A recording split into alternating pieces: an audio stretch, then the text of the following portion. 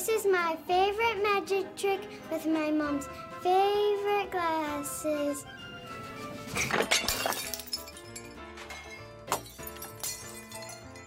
This is my favorite cake. These are my favorite tonsils. This is my favorite fish, Fluffy. This is my favorite spider, Tickles the tarantula. Wake up, Fluffy. Where's my spider? You can have some when I'm done. This is my grandpa's favorite keychain. Blink if you can hear me. Please wake up! Today I bought my favorite new car. This is my favorite ant farm.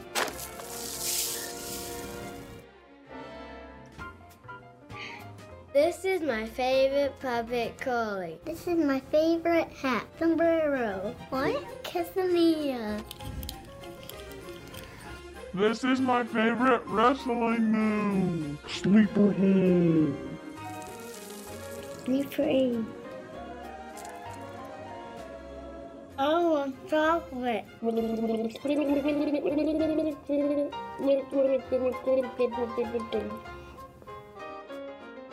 Body slam. Look at these guns. This is my favorite toy, my baby brother.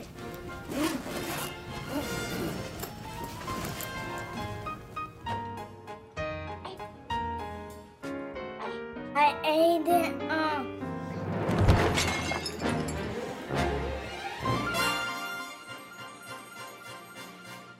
Isn't that video so good? It just puts a smile on your face, and then I show up here to just take it all down from there. Like, you don't get much higher than this video. Those kids are so cute, and it's so funny. I just love it. I could watch that every single week.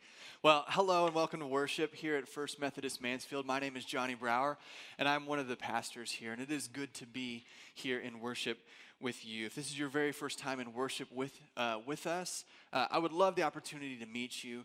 I will be back in the back along with some other staff and volunteers. Same in all of our other worship venues. We will have people out there ready to greet you and welcome you and meet you at one of our connecting points. Before we get started, I'd like to draw your attention to the bulletin you received on the way in. On the back of that bulletin, there's a section for notes. It is titled Notes. That is for you to jot down anything that God speaks into your heart today, whether it was a song that you heard in worship, a specific lyric, a Bible reference, or one of the notes from the sermon. I encourage you to use that to write down what God is doing. Also, you'll notice at the bottom of that page, there's a website, www.growpraisstudy.org. There you will find a daily devotional guide that is produced in-house by our pastors that coincides with our series and our sermons, and it is an amazing resource. It's an amazing resource for you to take your daily devotional life a step deeper and connect it with what goes on here in worship.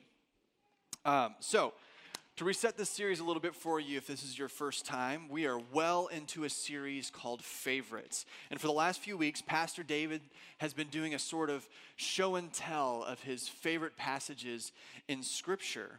And what we mean by favorites here is not necessarily just the Scriptures that sound great or the most popular Scriptures, but they are Scriptures that have particular meaning for us. Not only in our personal lives, but in our ministries as well. They are particularly meaningful and transformative for us, and we want to share them with you. So if you've missed any of the last few weeks, I encourage you to go to our website, firstmethodistmansfield.org. There you can find all those messages archived, and you can go back and see them. It's kind of neat to see how these particular verses have shaped our lives as pastors, specifically David and today mine. So this week, I'm honored to have the opportunity to share one of my favorite scripture verses with you. It comes from the Gospel according to Matthew, and is one of my favorite stories.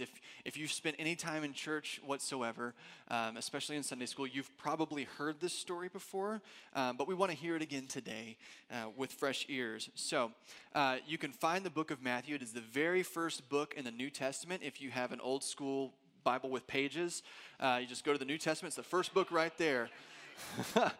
It's Matthew. If you have an electronic Bible on your phone or on your iPad or something like that, it's really easy to find. Just click Matthew, and it'll come right up. We're going to be in chapter 14, verse 22 through 33. So hear with me now this story from the Gospel according to Matthew. Immediately he made the disciples get into the boat and go on ahead to the other side while he dismissed the crowds. And after he had dismissed the crowds, he went up the mountain by himself to pray. When evening came, he was there alone. But by this time the boat, battered by the waves, was far from the land, for the wind was against them. And early in the morning he came walking toward them on the sea. But when the disciples saw him walking on the sea, they were terrified. "It's a ghost!" And they cried out in fear. But immediately Jesus spoke to them and said, "Take heart, for it is I. Do not be afraid." Peter answered him, "Lord, if it is you, command me to come onto the water and come to you." And Jesus said, "Come." So Peter got out of the boat, started walking on the water, and came toward Jesus. But when he noticed the strong wind, he became frightened, and beginning to sink, he cried out, "Lord, save me." Jesus immediately reached out his hand and caught him, saying to him, "You of little faith, why did you doubt?" When they got into the boat, the wind ceased, and those in the boat worshipped him, saying, "Truly, you are the Son of God." May God add a blessing to the reading, hearing, and understanding of God's word. Thanks be to God. Let us pray. God of wisdom, may the words of my mouth and the meditations of my heart be pleasing to you. Send your Holy Spirit into this place that this finite human, with his finite words, may attempt to present you the infinite. Amen.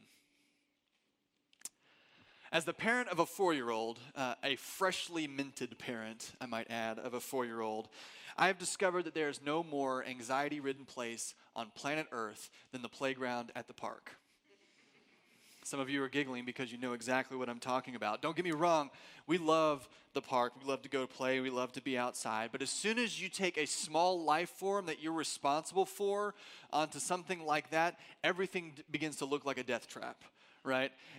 Everything could hurt this child. There are other kids running around sneezing on things, and there's germs all over it, and there's crazy twisty ladders.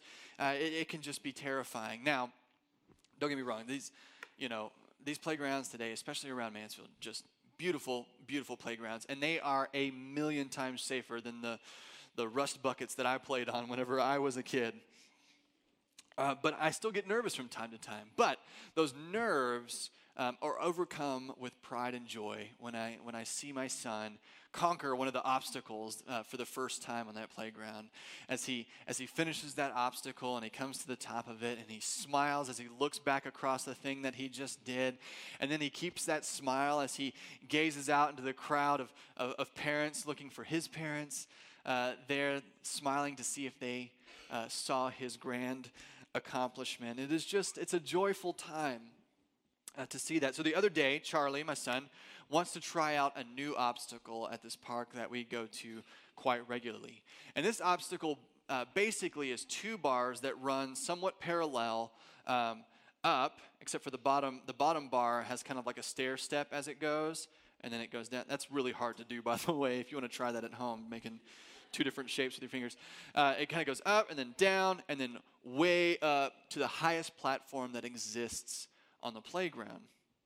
This is what he wants to try. It's going to be the hardest obstacle he's ever done, the highest and the hardest. And so I hustle over to him, with him to this obstacle to help, to give my fatherly advice and encouragement as I'm there, and also to be sure that he's safe, just in case he falls, which I'm betting he will. So Charlie begins to ascend this obstacle with full confidence. I'm not even there yet, and he's just climbing on it and going. And he's smiling. He's listening to my voice as I instruct him where to put his hands and his feet, and how exactly to conquer this.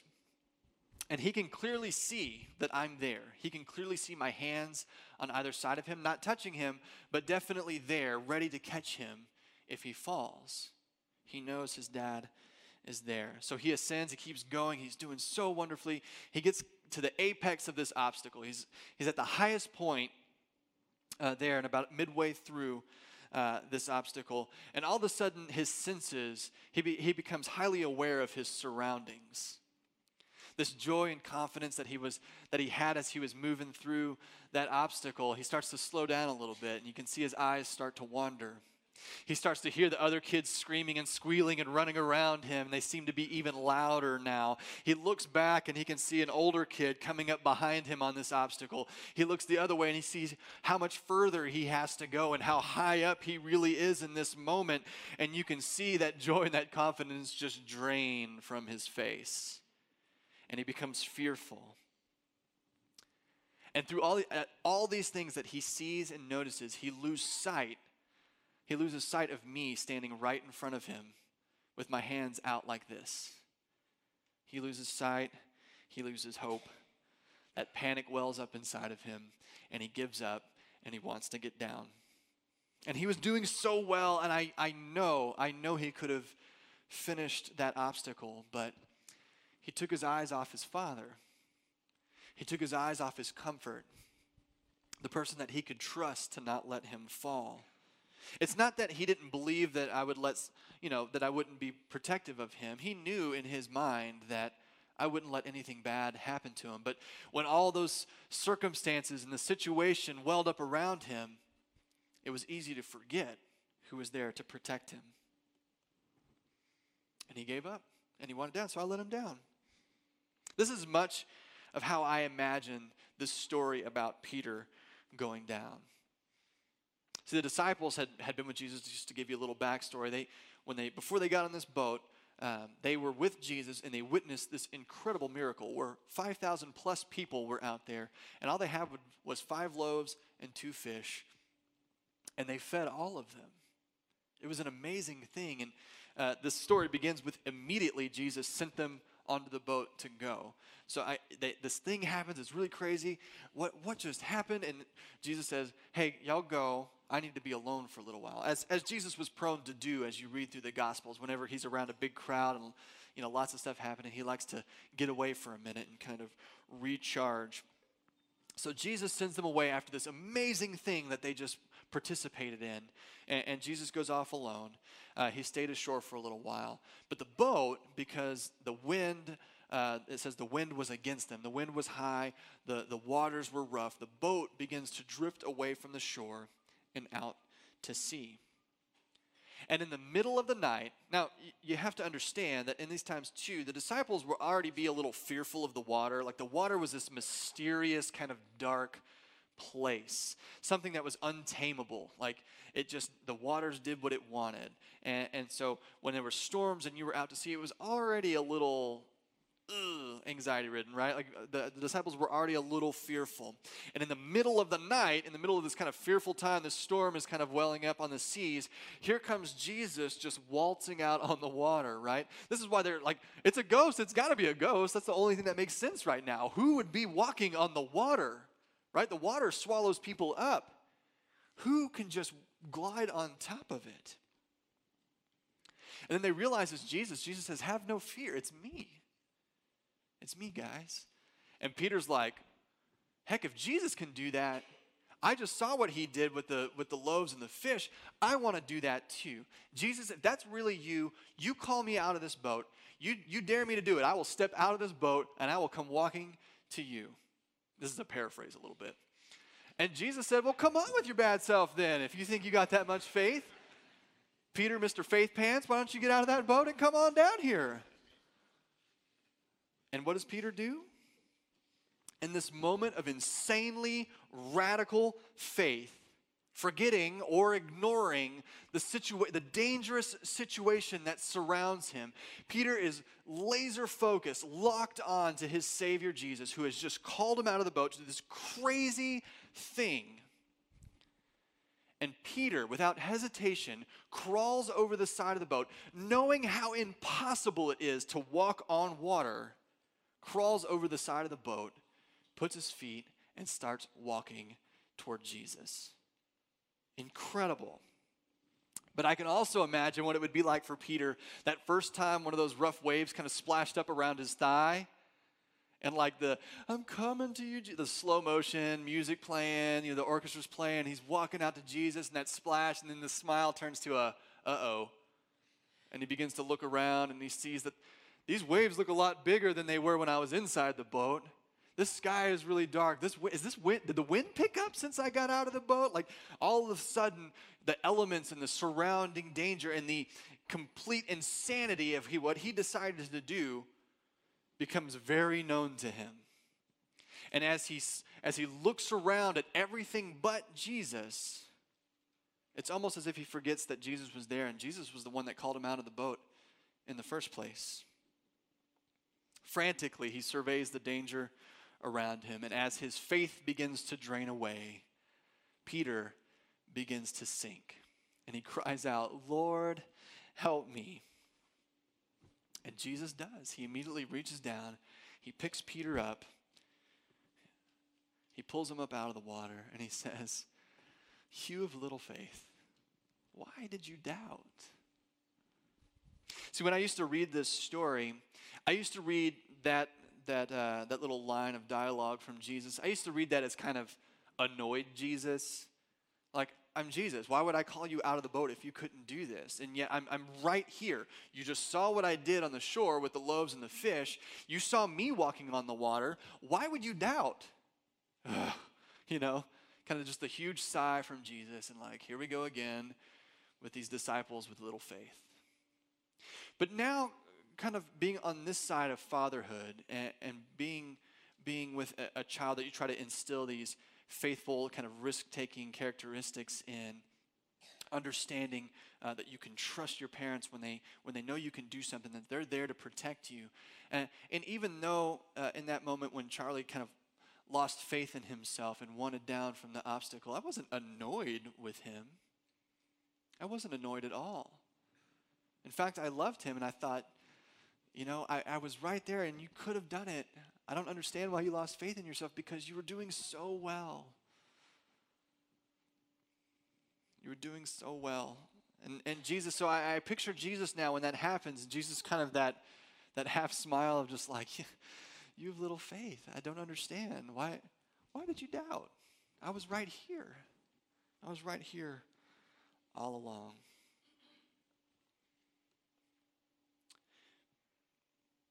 The thing that I hope for reading this story, and the thing I guess I didn't see for the longest time, is I hope that I can be a person with as little faith as Peter had.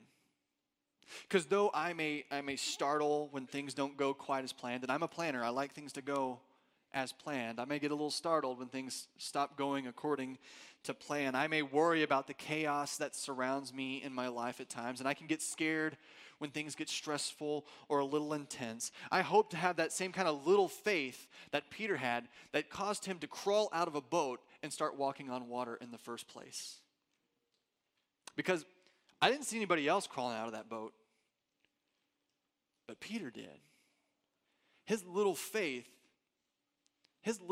called him out over the side of a boat to do something that was completely impossible. And for a little while there, he was doing it. Even though Peter may not have been completely successful in his attempt. Because I would say 100% success would be that Peter crawled out of the boat, made it all the way to Jesus, they high-fived, they walked back to the boat and got back in the boat. That would be complete success, right? But we wouldn't call what happened to Peter, it's not a complete failure. Peter got out of the boat. He had that much trust and faith in Jesus to crawl out of the boat in the first place, which is probably the most insane part. He did that, and he made it a few steps on the water. It was amazing. So, let's go back to the story of Charlie. After a while, he'd gotten down from the obstacle. He went around and played on some of the things that he normally plays on. He came running back to me, and he said, "Dad, I want to do that again." I said, "Okay, let's go." So we walked back over there, same deal. He was pretty excited, but just a little more cautious this time. He jumps back on the obstacle, and I let him know, Charlie, I'm right here. I will not let you fall. And so the whole time he's going, I'm encouraging him. You're doing so good, showing him where to put his feet and how to do his hands. And he's going, he's going, he's going. And he gets to about to the same part, the apex of the obstacle again. And you can see him begin to look around again, to begin to notice again how high he is. But then in that moment, I said, Charlie, look at me. And he looks at me, and I said, I'm right here. You're not going to fall. You're doing so well. Keep going. And he does. He keeps going. 1 foot at a time, 1 hand at a time. Keeps going until he gets to the very end of the obstacle where there's a bit of a stretch to get off the obstacle onto the platform. He stretches out, he crawls up, and he stands up with his chest high and his head high. He's just so proud of himself, smiling, turns around almost as if, Dad, did you see me do it? And I was like, I did see you do it. It was amazing. You did so well. And he walked around, ran around on that playground as if he owned it. There was nobody on that playground anymore in his eyes. Like this is my playground now. Look what I just did. It was incredible. And I just wonder if in this situation, after Jesus helps Peter out of the water and got back in the boat, what would have happened if Peter would have said, hey, Jesus, can we try that again? I know I messed up. I know that I should have kept my eyes on you, and I know that I can trust you. I know that, but I really want to try that again because that was really fun for a little while. Can I try that one more time?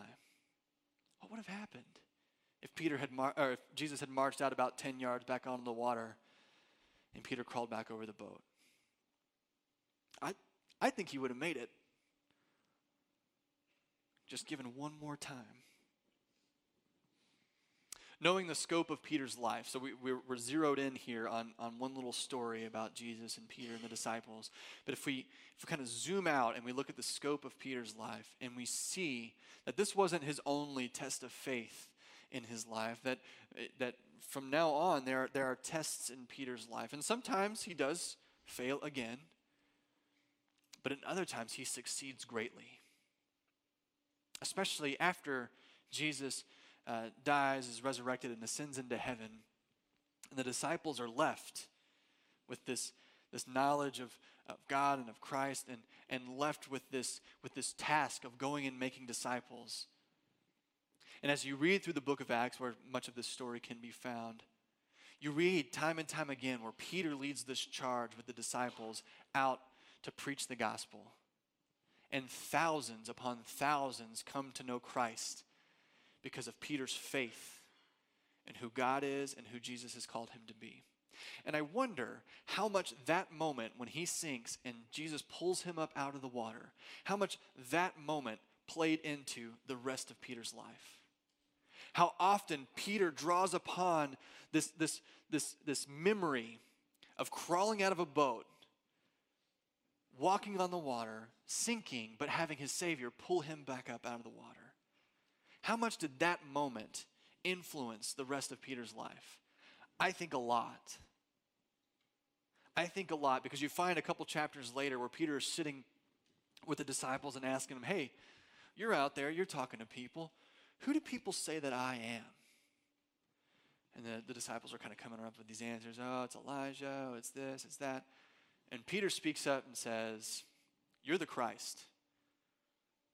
Jesus says, this is but who do you say that I am? Peter says, you are the Christ. He speaks up, you're the Messiah, you're the Savior, you're it, man.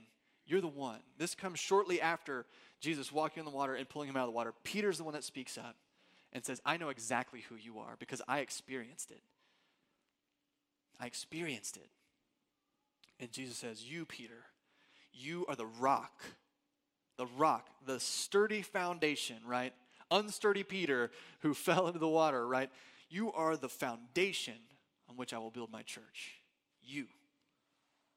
All stemming from that moment. The story is one of my favorites because it rings so true to our Christian experience.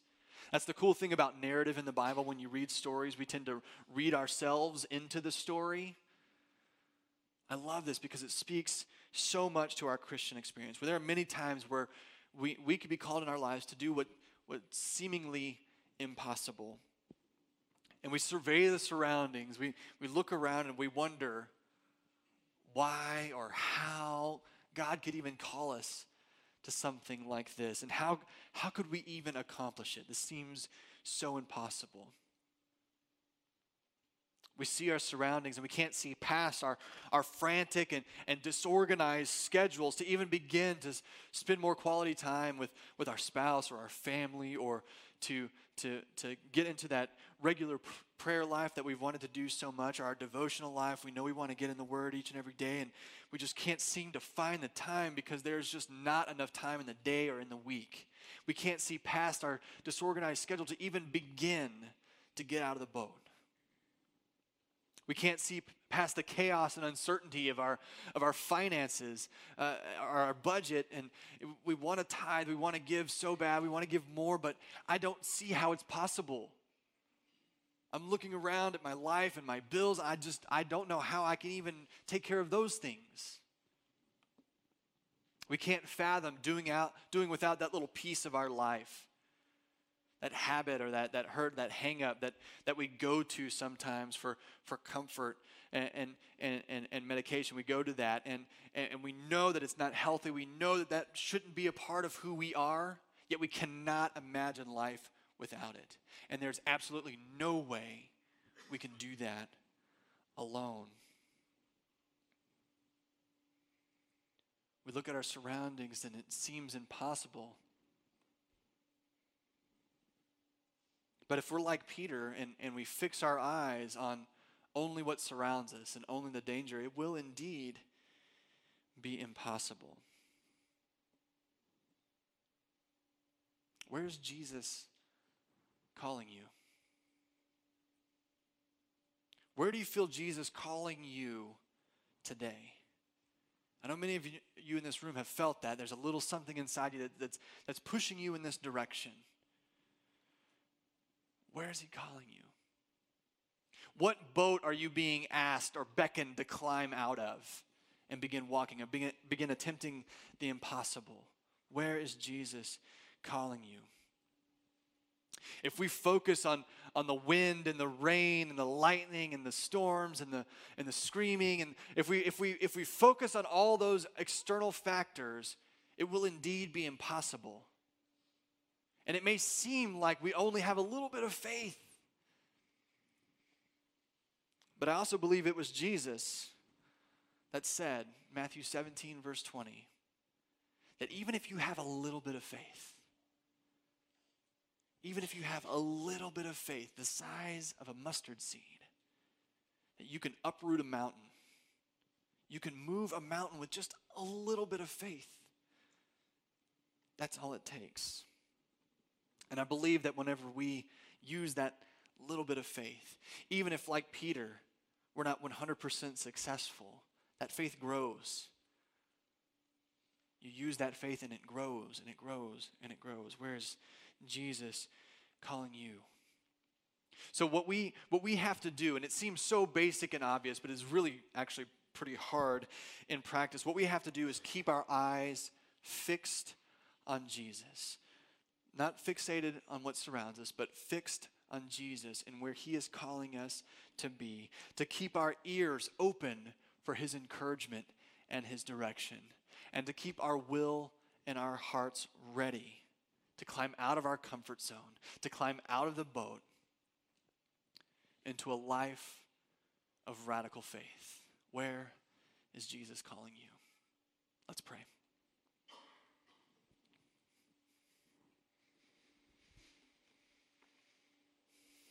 Oh God, my rock and my redeemer, you have called us out on the stormy waters.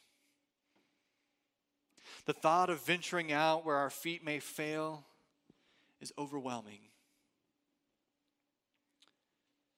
But you are a source of courage and strength, God. Give us that strength and courage. Give us the wherewithal to keep our eyes on you. Call us further out in faith. Encourage us. Remind us of your unfailing love so that our trust is without borders. And lead us by your Spirit, that our success is not ours alone, but yours in glory. In your name we pray. Amen.